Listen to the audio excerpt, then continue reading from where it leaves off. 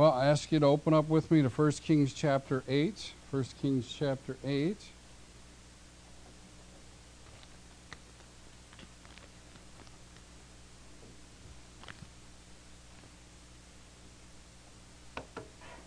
And we're going to look at the dedication of the temple this evening.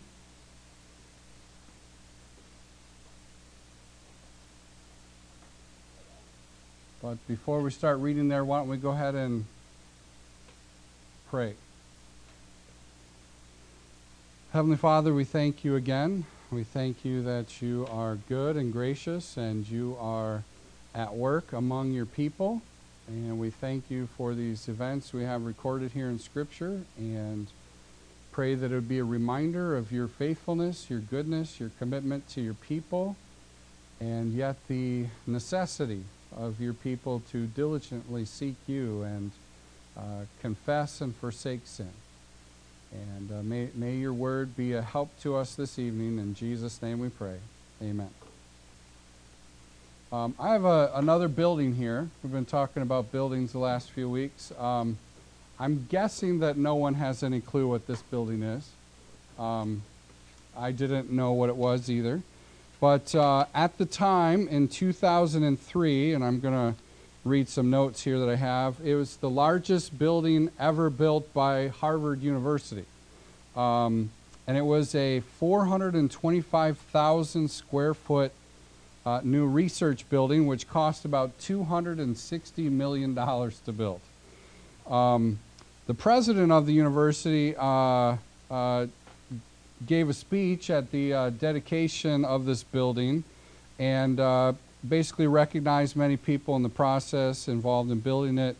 He also said some interesting things. He said that it was many people in the United States are going to be better off because of the building that they're building, because this facility was going to be used for research in medicine, and therefore it would be a help to end human suffering caused by disease. That's what he was saying. He also mentioned about his own personal struggle and how he had some medical problems about 20 years before that time, and he learned during the process that it was the research done 10 or 15 years before that that actually led to his cure. Now, this building it is typical of the kinds of things that happens these days where there's dedications of buildings. And basically the idea is a new building is built and it's recognized that it's built for a particular purpose, and people praise that purpose for which the building's been created, and they talk about the people who helped build it. Well, today we're going to talk about the temple and how the temple was finished, and they have a dedication ceremony. But I think it's interesting to note there's some differences about the temple dedication and what is typical in our day of dedications. I didn't read you much of the things that were said at the dedication of this research building, but one thing that was clear is a recognition of human achievement. There's a focus upon human achievement in those kinds of buildings, in those situations, and it is also an aspiration towards further human achievement. Whereas when we're going to look at the temple and the dedication of the temple, who's honored in the dedication of the temple? The Lord. The Lord is the one honored and recognized. And as we go through the chapter 8 of 1 Kings, we're not going to see praise for men and man's great achievements. It's going to be recognition of the faithfulness of God. Very, very different than how many present building dedications today.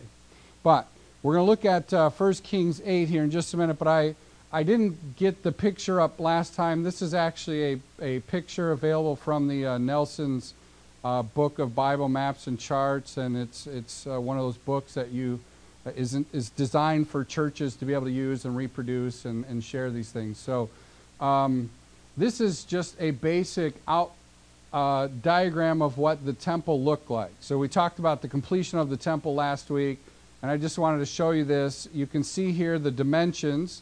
A cubit was basically the measure of the fingertip to the elbow, which was about 1.5 feet. So The measurement of the inner sanctuary, or the Holy of Holies, was 20 cubits, or about 30 feet. The holy place, or the sanctuary here, is 40 cubits, or about 60 feet. And the vestibule, or the porch area here, is about 10 or cubits, or 15 feet. And there were two prominent pillars that were bronze, and we were told, if you remember, they were how tall? Anyone? 18 cubits, or 27 feet high, okay, and they were named, they were given special names there. And this is just an assumption of what it might have looked like. We don't know exactly. There are no surviving photography from that day. But these are some guesses on what it might have looked like, all right? So just so you have a little bit of a physical picture perhaps in mind, but the temple is complete, and we're going to see how they then decide to dedicate it to the Lord and honor him in the process. So let's look at 1 Kings 8 and look at the first 13 verses there, where we'll see talk about the presence of God. So let's look at, starting with verse 1. It says, Then Solomon assembled the elders of Israel and all the heads of the tribes, the leaders of the fathers' households of the sons of Israel, to King Solomon in Jerusalem to bring up the ark of the covenant of the Lord from the city of David, which is Zion. All the men of Israel assembled themselves to King Solomon at the feast in the month of Ethanim, which is the 7th month. Then all the elders of Israel came, and the priests took up the ark. They brought up the ark of the Lord and the tent of the meeting and all the holy utensils which were in the tent, and the priests and the Levites brought them up. And King Solomon and all the congregation of Israel who were assembled to him were with him before the ark, sacrificing so many sheep and oxen that they could not be counted or numbered. Then the priests brought the ark of the covenant of the Lord to its place into the inner sanctuary of the house, to the most holy place under the wings of the cherubim. For the cherubim spread their wings over the place of the ark, and the cherubim made a covering over the ark and its poles from above. But the poles were so long that the ends of the poles could be seen from the holy place before the inner sanctuary, but they could not be seen outside. They are there to this day. There was nothing in the ark except the 2 tablets of stone which Moses put there at Horeb, where the Lord made a covenant with the sons of Israel when they came out of the land of Egypt. It happened that when the priests came from the holy place, the cloud filled the house of the Lord, so that the priests could not stand to minister before the cloud, for the glory of the Lord filled the house of the Lord. Then Solomon said, The Lord has said that he would dwell in the thick cloud. I have surely built you a lofty house, a place for your dwelling forever. All right, so we see here the presence of God is talked about in the first 13 verses. But I want you to see the participation of God's people here. Who participates in this? We have Solomon, and it says he assembled the elders of Israel, all the heads of the tribes, the leaders of the father's household of the sons of Israel. So we have here the people being represented by leadership of the nation of Israel. So we have the king, and we have the elders, the heads of the tribes, the leaders of their father's household. So obviously not everyone in Israel could be there, but they chose to have leadership there to represent the people at the dedication of the temple. So where was the place that they were having the dedication? They were having the dedication at the temple in Jerusalem, all right? And what was the purpose? The purpose of this section that we're looking at is them moving the ark into the temple.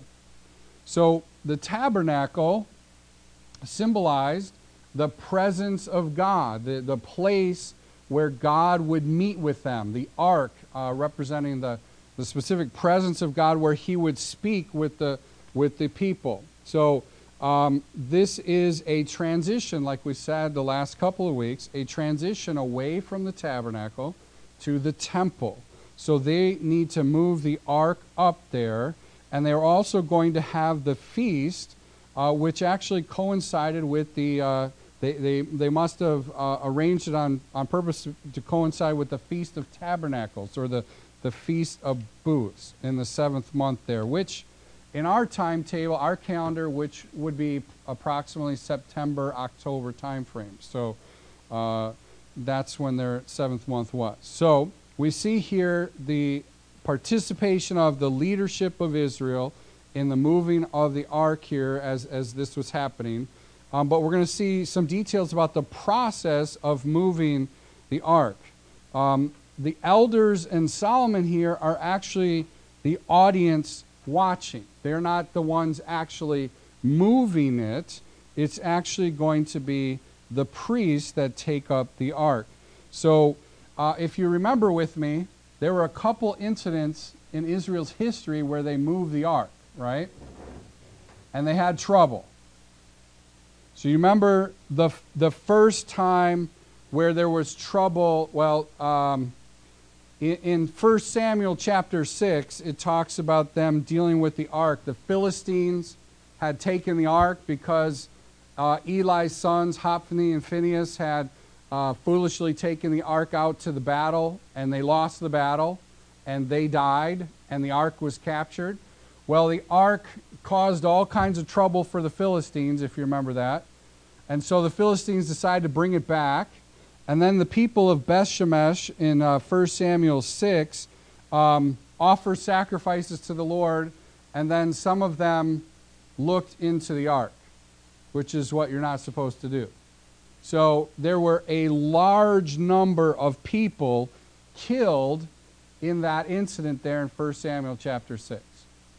There was another incident as well when David decided to move the ark. The ark remained where it was for a while, but then David decided to remove it, or to move it. And then there was another incident. Does anyone remember his name? Who was the guy that touched the ark because the oxen stumbled and it tipped the ark and he thought it was going to fall over, so he thought he was doing a good thing to reach out his hand and catch it. You remember? Uzzah, that's right. So Uzzah reached out his hand to catch the ark. He touched it, which he wasn't supposed to do, and the Lord killed him. And then David basically paused the moving of the ark, and then later on went and moved it again. But there were a couple incidents like this. So Solomon actually has the right people do the work of moving the ark, and it's the Levites. The priests of the Levite line are the ones who move it, so they do the right thing. We also see in verse 5 that they're offering sacrifices during this time. And this is very similar to what we see in 2 Samuel chapter 6. When David is moving up the ark, he's offering sacrifices. He's rejoicing that the ark of the Lord is coming to Jerusalem to be near where he is. So he's celebrating, he's offering sacrifices, and Solomon and the people are offering sacrifices at this time as well. There's a celebration going on here. And then we see that the ark arrives at the temple here in verses 6 through 9. We see the priests bring the ark into its place, and it talks about them using poles. Again, that was the authorized way to move the ark. So they used the poles so they can move it safely and put it in its place. And they brought it into, as we talked about, the inner sanctuary here, or the most holy place. The thing about this drawing, it doesn't really have the angels with their wings spread out there, but there were two angels, the cherubim, that were basically touching wings across the width of it, the 20, and they were essentially covering there, and they put the ark in there where the angels were, as it mentions here. All right? So it also, interestingly, mentions the contents of the ark. Did you catch that in verse 9? What are the contents of the ark? The tablets. What are the two tablets? Okay, the Ten Commandments, right? So it draws specific attention to this, and I think this is significant to think about in light of this, especially as we're going to see the cloud of God's presence as well. So we have here the ark, which is symbolic of the presence of God, the place where God meets with his people, and inside of it is the Ten Commandments, the expressed will of God, right? The Ten Commandments. And I think that's interesting to note and think about, that the Ten Commandments were the foundation of that covenant between the Lord and his people Israel. It is his written word to his people. Now we're going to see here in verses 11 through 13, or 10 through 13, where it talks about the cloud filling the house. And the priest could not stand there because of the cloud, for it was the glory of the Lord filled the house. Well, the cloud, or the thick cloud, was representative of God's presence as well. But it's interesting, they can't be in there because of the cloud. So there's this obscurity of God's presence with the cloud, and yet in the ark is the Word of God. What's the significance? I think it's significant to them, it's significant to us as well, is how may we know God, and what is our certainty in our relationship with God? It's His Word. We can't see God. We can't be confident the emotions we feel are God moving our emotions.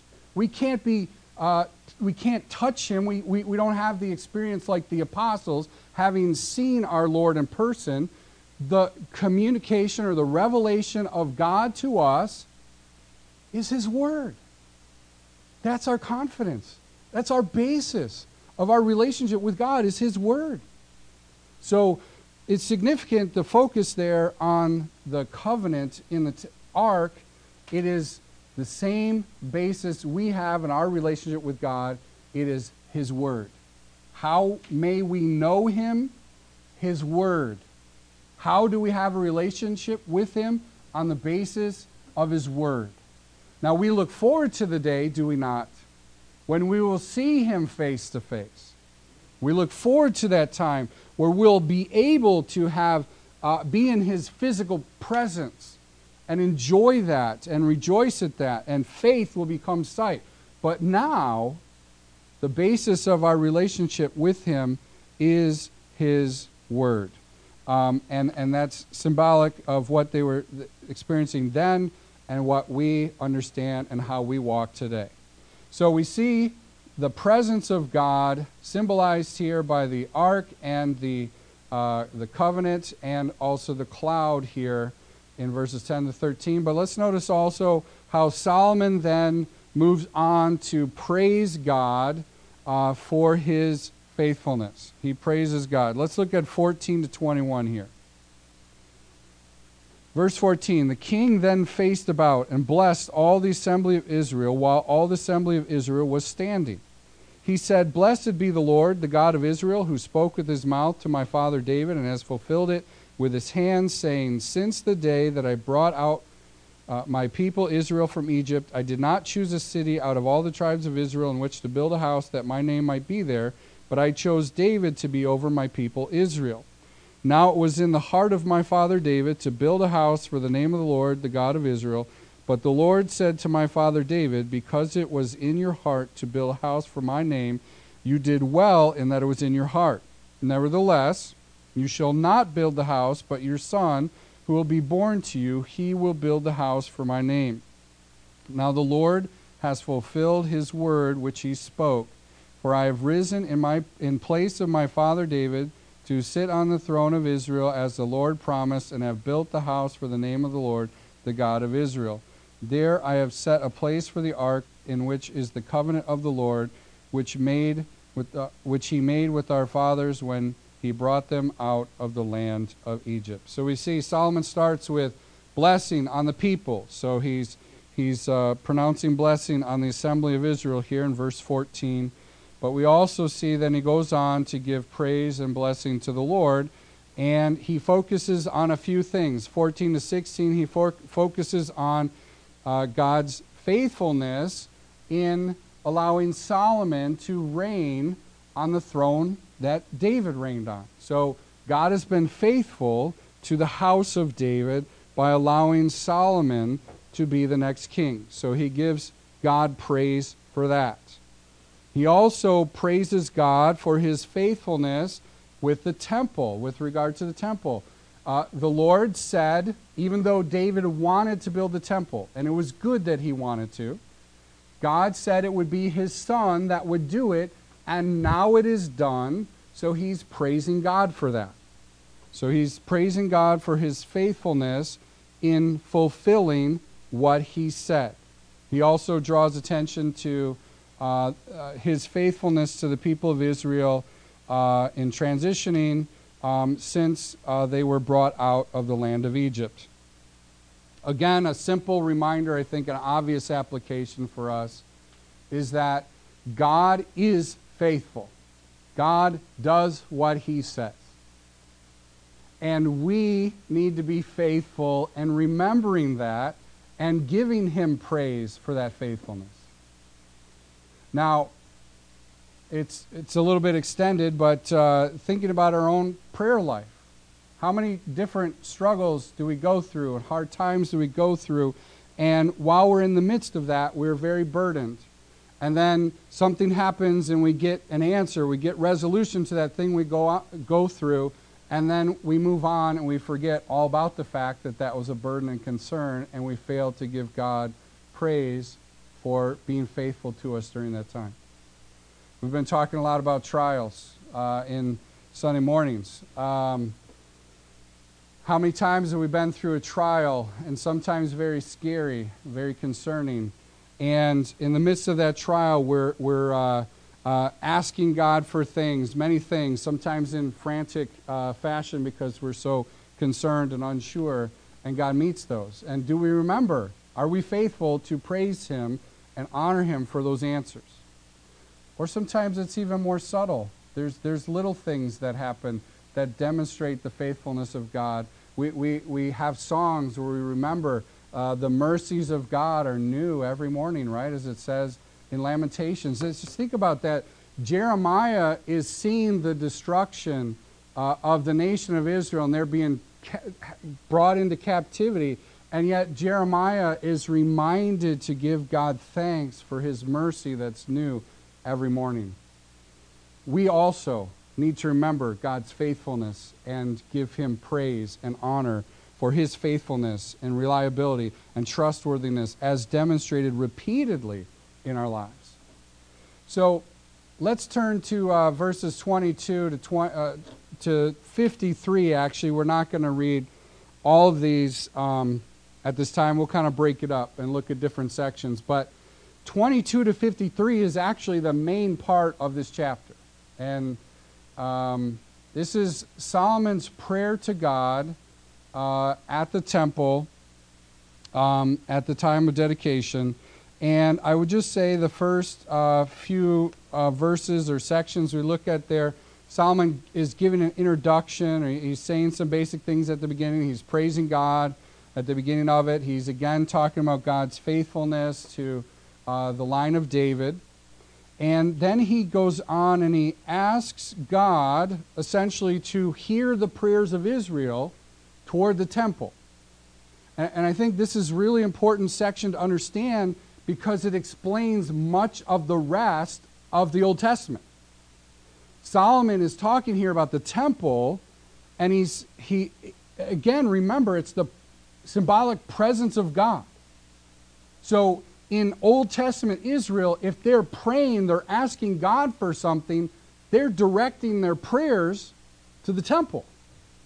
So we see an example of that with who's our famous person that goes to Babylon, and we see him praying even though they made a rule not to pray under Darius, right? King Darius, he makes a rule not to pray or you're going to be thrown to the lion's den.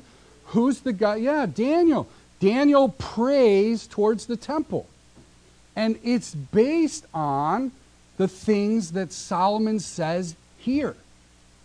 We also see Nehemiah do a similar thing. Nehemiah is burdened for the nation of Israel, and he prays towards the temple in a foreign land. And that's what Solomon talks about here.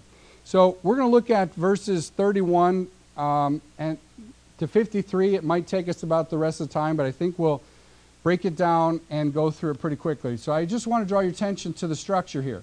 There's basically 7 different prayer situations that Solomon discusses and is basically asking God to hear the prayers of Israel during these kinds of situations. So let's walk through them. 31, 32. In 31, he says, "If a man sins against his neighbor and is made to take an oath, and he comes and takes an oath before your altar in this house, then hear in heaven and act and judge your servants, condemning the wicked by bringing his way on his own head, and justifying the righteous by giving him according to his righteousness. What's the point Solomon's asking for here? He's basically asking for God to bring justice. It's a situation where somebody's done wrong and nobody has essentially witnessed it, so they can't sort it out. So he's basically asking God to bring justice in such a case, that the righteous would be given according to his righteousness, but the wicked would receive on his own head his wickedness. All right? So he's praying for justice to be done here.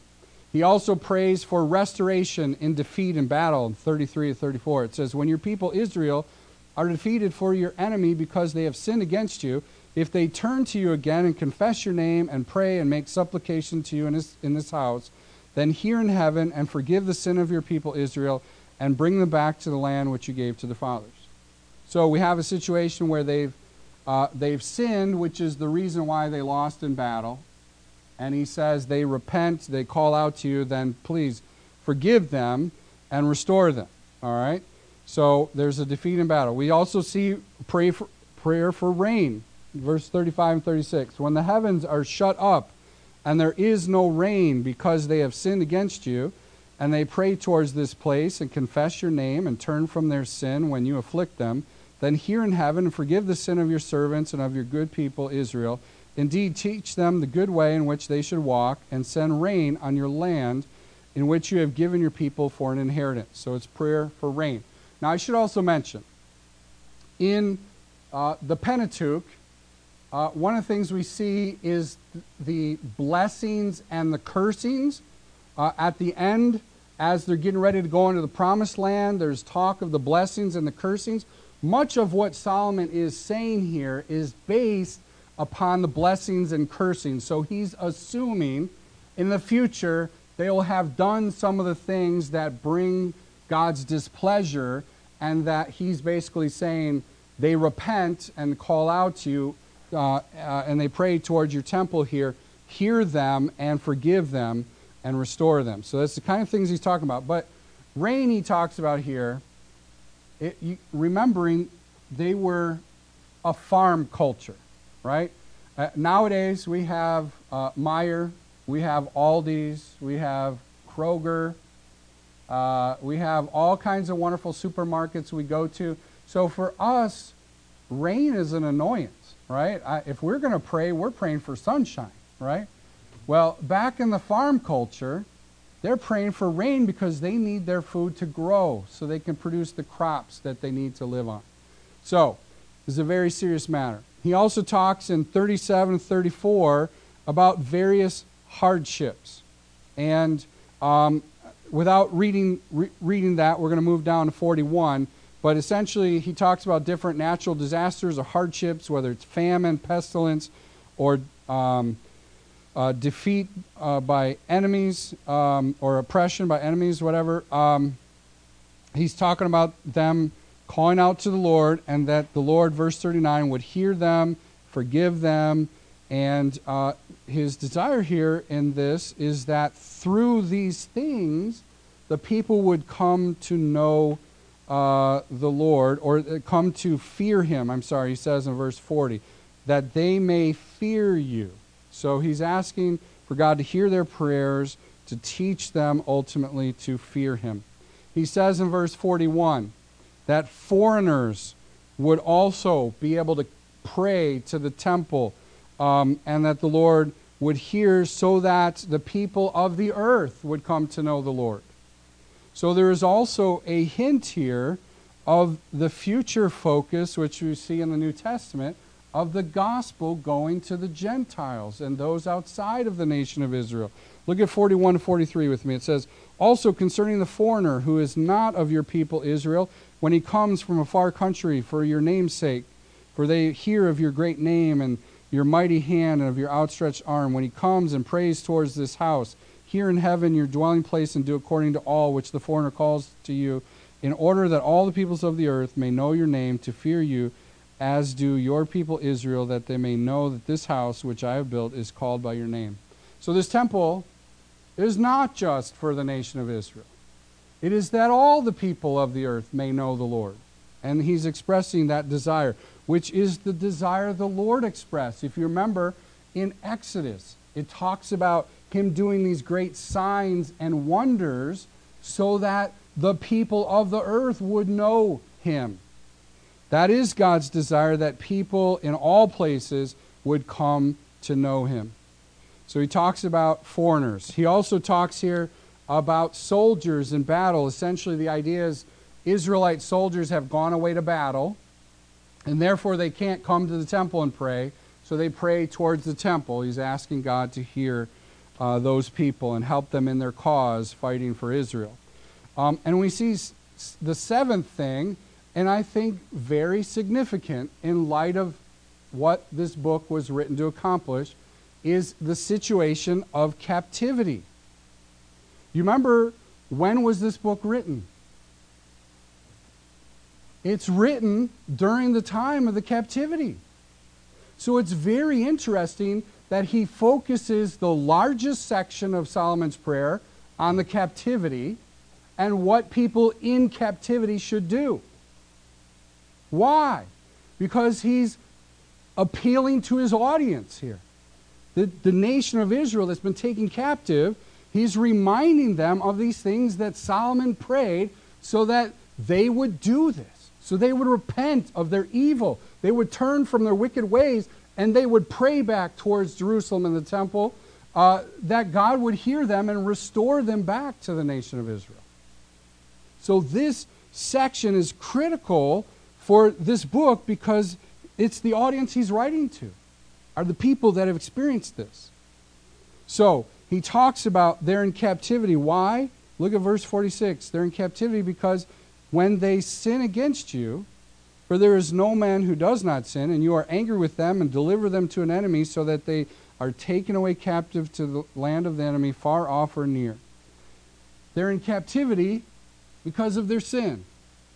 So they need to recognize, what do they need to do? Look at verse 47. If they take thought in the land where they've been captive and repent and make supplication to you in the land of those who have taken them captive, saying, we have sinned and have committed iniquity and have acted wickedly. If they return to you with all their heart and with all their soul in the land of their enemies who have taken them captive, and pray to you toward their land which you have given to their fathers, the city which you have chosen, the house which you have built for your name, then hear their prayer and supplication in heaven, your dwelling place, and maintain their cause, and forgive your people who have sinned against you, and all their transgressions which they have transgressed against you, and make them objects of compassion before who have taken them captive, that they may have compassion on them.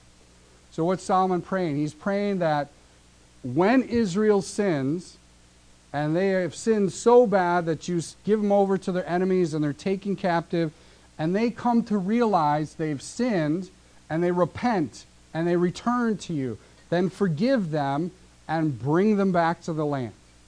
So what's the author of this book trying to encourage? That very thing. He's trying to encourage the people of Israel to recognize the reason why they're in captivity is their sin, and they need to repent of it. They need to return to the Lord with their whole heart and pray for his restoration. Now we know that eventually happens, but it is what the author is intending to encourage his audience with, that they would recognize their sinfulness, repent of it, and return to the Lord. So that's what we see here in this section. And let's look at 54 to 61.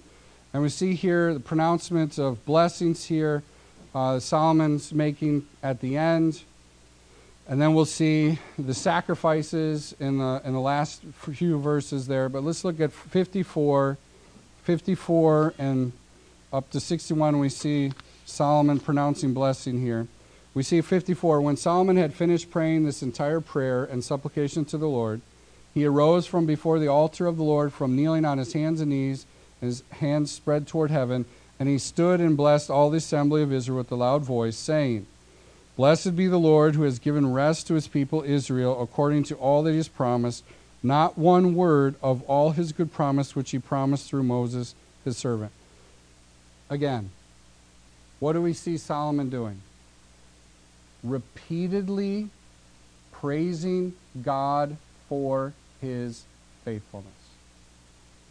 A huge takeaway we should have from this is a reminder for us to praise God for his faithfulness.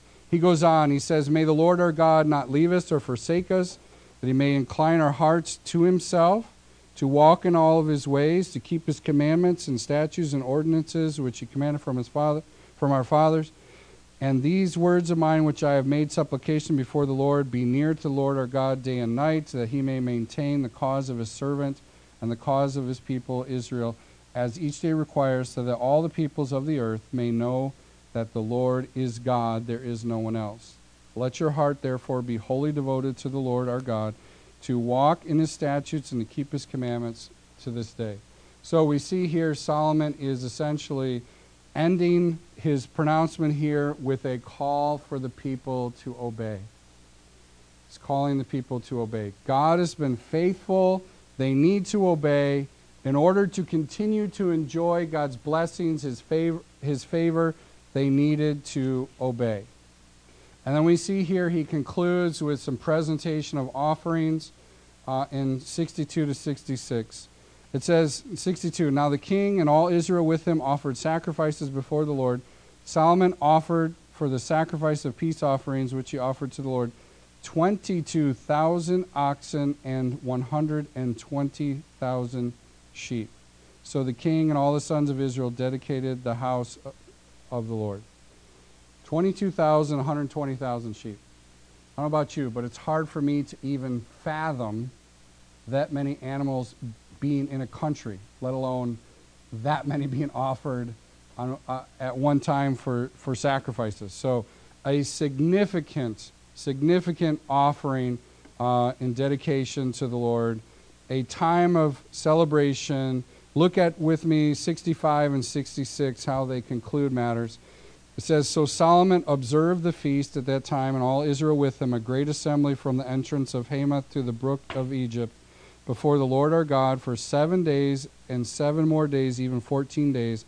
On the 8th day he sent the people away, and they blessed the king, and they went to their tents, joyful and glad of heart, for all the goodness that the Lord had shown to David his servant, and to his Israel his people. So we see here a conclusion, a celebration and conclusion here, and they leave rejoicing at what God had given them, God's faithfulness in giving a wise son to David, to use words similar to what Hiram used of Solomon, and rejoicing at God's faithfulness to allow them to complete the temple, which was a glorious building, recognizing the presence of God with his people, and was unlike any temple of its day, and a great work to demonstrate the glory of God. And obviously God's presence with them was an indication of his pleasure in what they had done in obedience to him, and it was a great time of celebration. So, as we think about 1 Kings 8, I think we see several characteristics of God that are good reminders for us. Number one, he is the great and glorious God worthy of all of our worship. They built a great temple, and though we have churches to worship in, we know that we have the privilege, especially as New Testament believers, to worship him in spirit and truth, and that the place doesn't ultimately matter, right? We can worship God wherever. If we're a child of God, have received the Holy Spirit and can communicate with God and have direct access to him through Jesus Christ. We have great privilege in worship. He is worthy of worship. We also see reminders of God's faithfulness and a need to praise him for that. And I would say lastly, as Solomon prays, is a reminder to us as well. He knew that Israel would sin. He knew, because all men are sinners, as he says, that Israel would sin and wander from God and need to confess and return to him. We should be reminded that it is our tendency to, even though we have been saved, we have been forgiven of our sin, we have the Spirit, our tendency is to sin and wander as well, and we should be active and faithful in confessing our sin and forsaking sin on a regular daily basis. So we do not get ourselves in a situation where it becomes too extreme. As one pastor that I had said, and it's a common saying, keep short accounts with God, right? Frequently, regularly confessing our sin to keep in fellowship with him. Let's pray. Heavenly Father, we thank you. We thank you for this example from history of what you did and how your people obeyed and did all this work to build a building to honor you. And we thank you for the reminder of your faithfulness, though, in this, that you are faithful to your people. You are long-suffering with your people. And help us, Father, to remember to give you praise. You are worthy of praise. There's no one like you. There is no other God like you. You alone are worthy of praise. And you, God, having given your Son for us, what an incredible act of love that you have done for us. To give your Son, to punish him that we could be forgiven of our sins, that we can have life through him. Clearly, there is no one like you, and you deserve all of our praise. Help us, though, also, Father, to recognize when we stray, when we are guilty, to confess and forsake that, knowing that you are faithful and just to forgive us and cleanse us of all of our unrighteousness. And we ask these things in Jesus' name. Amen.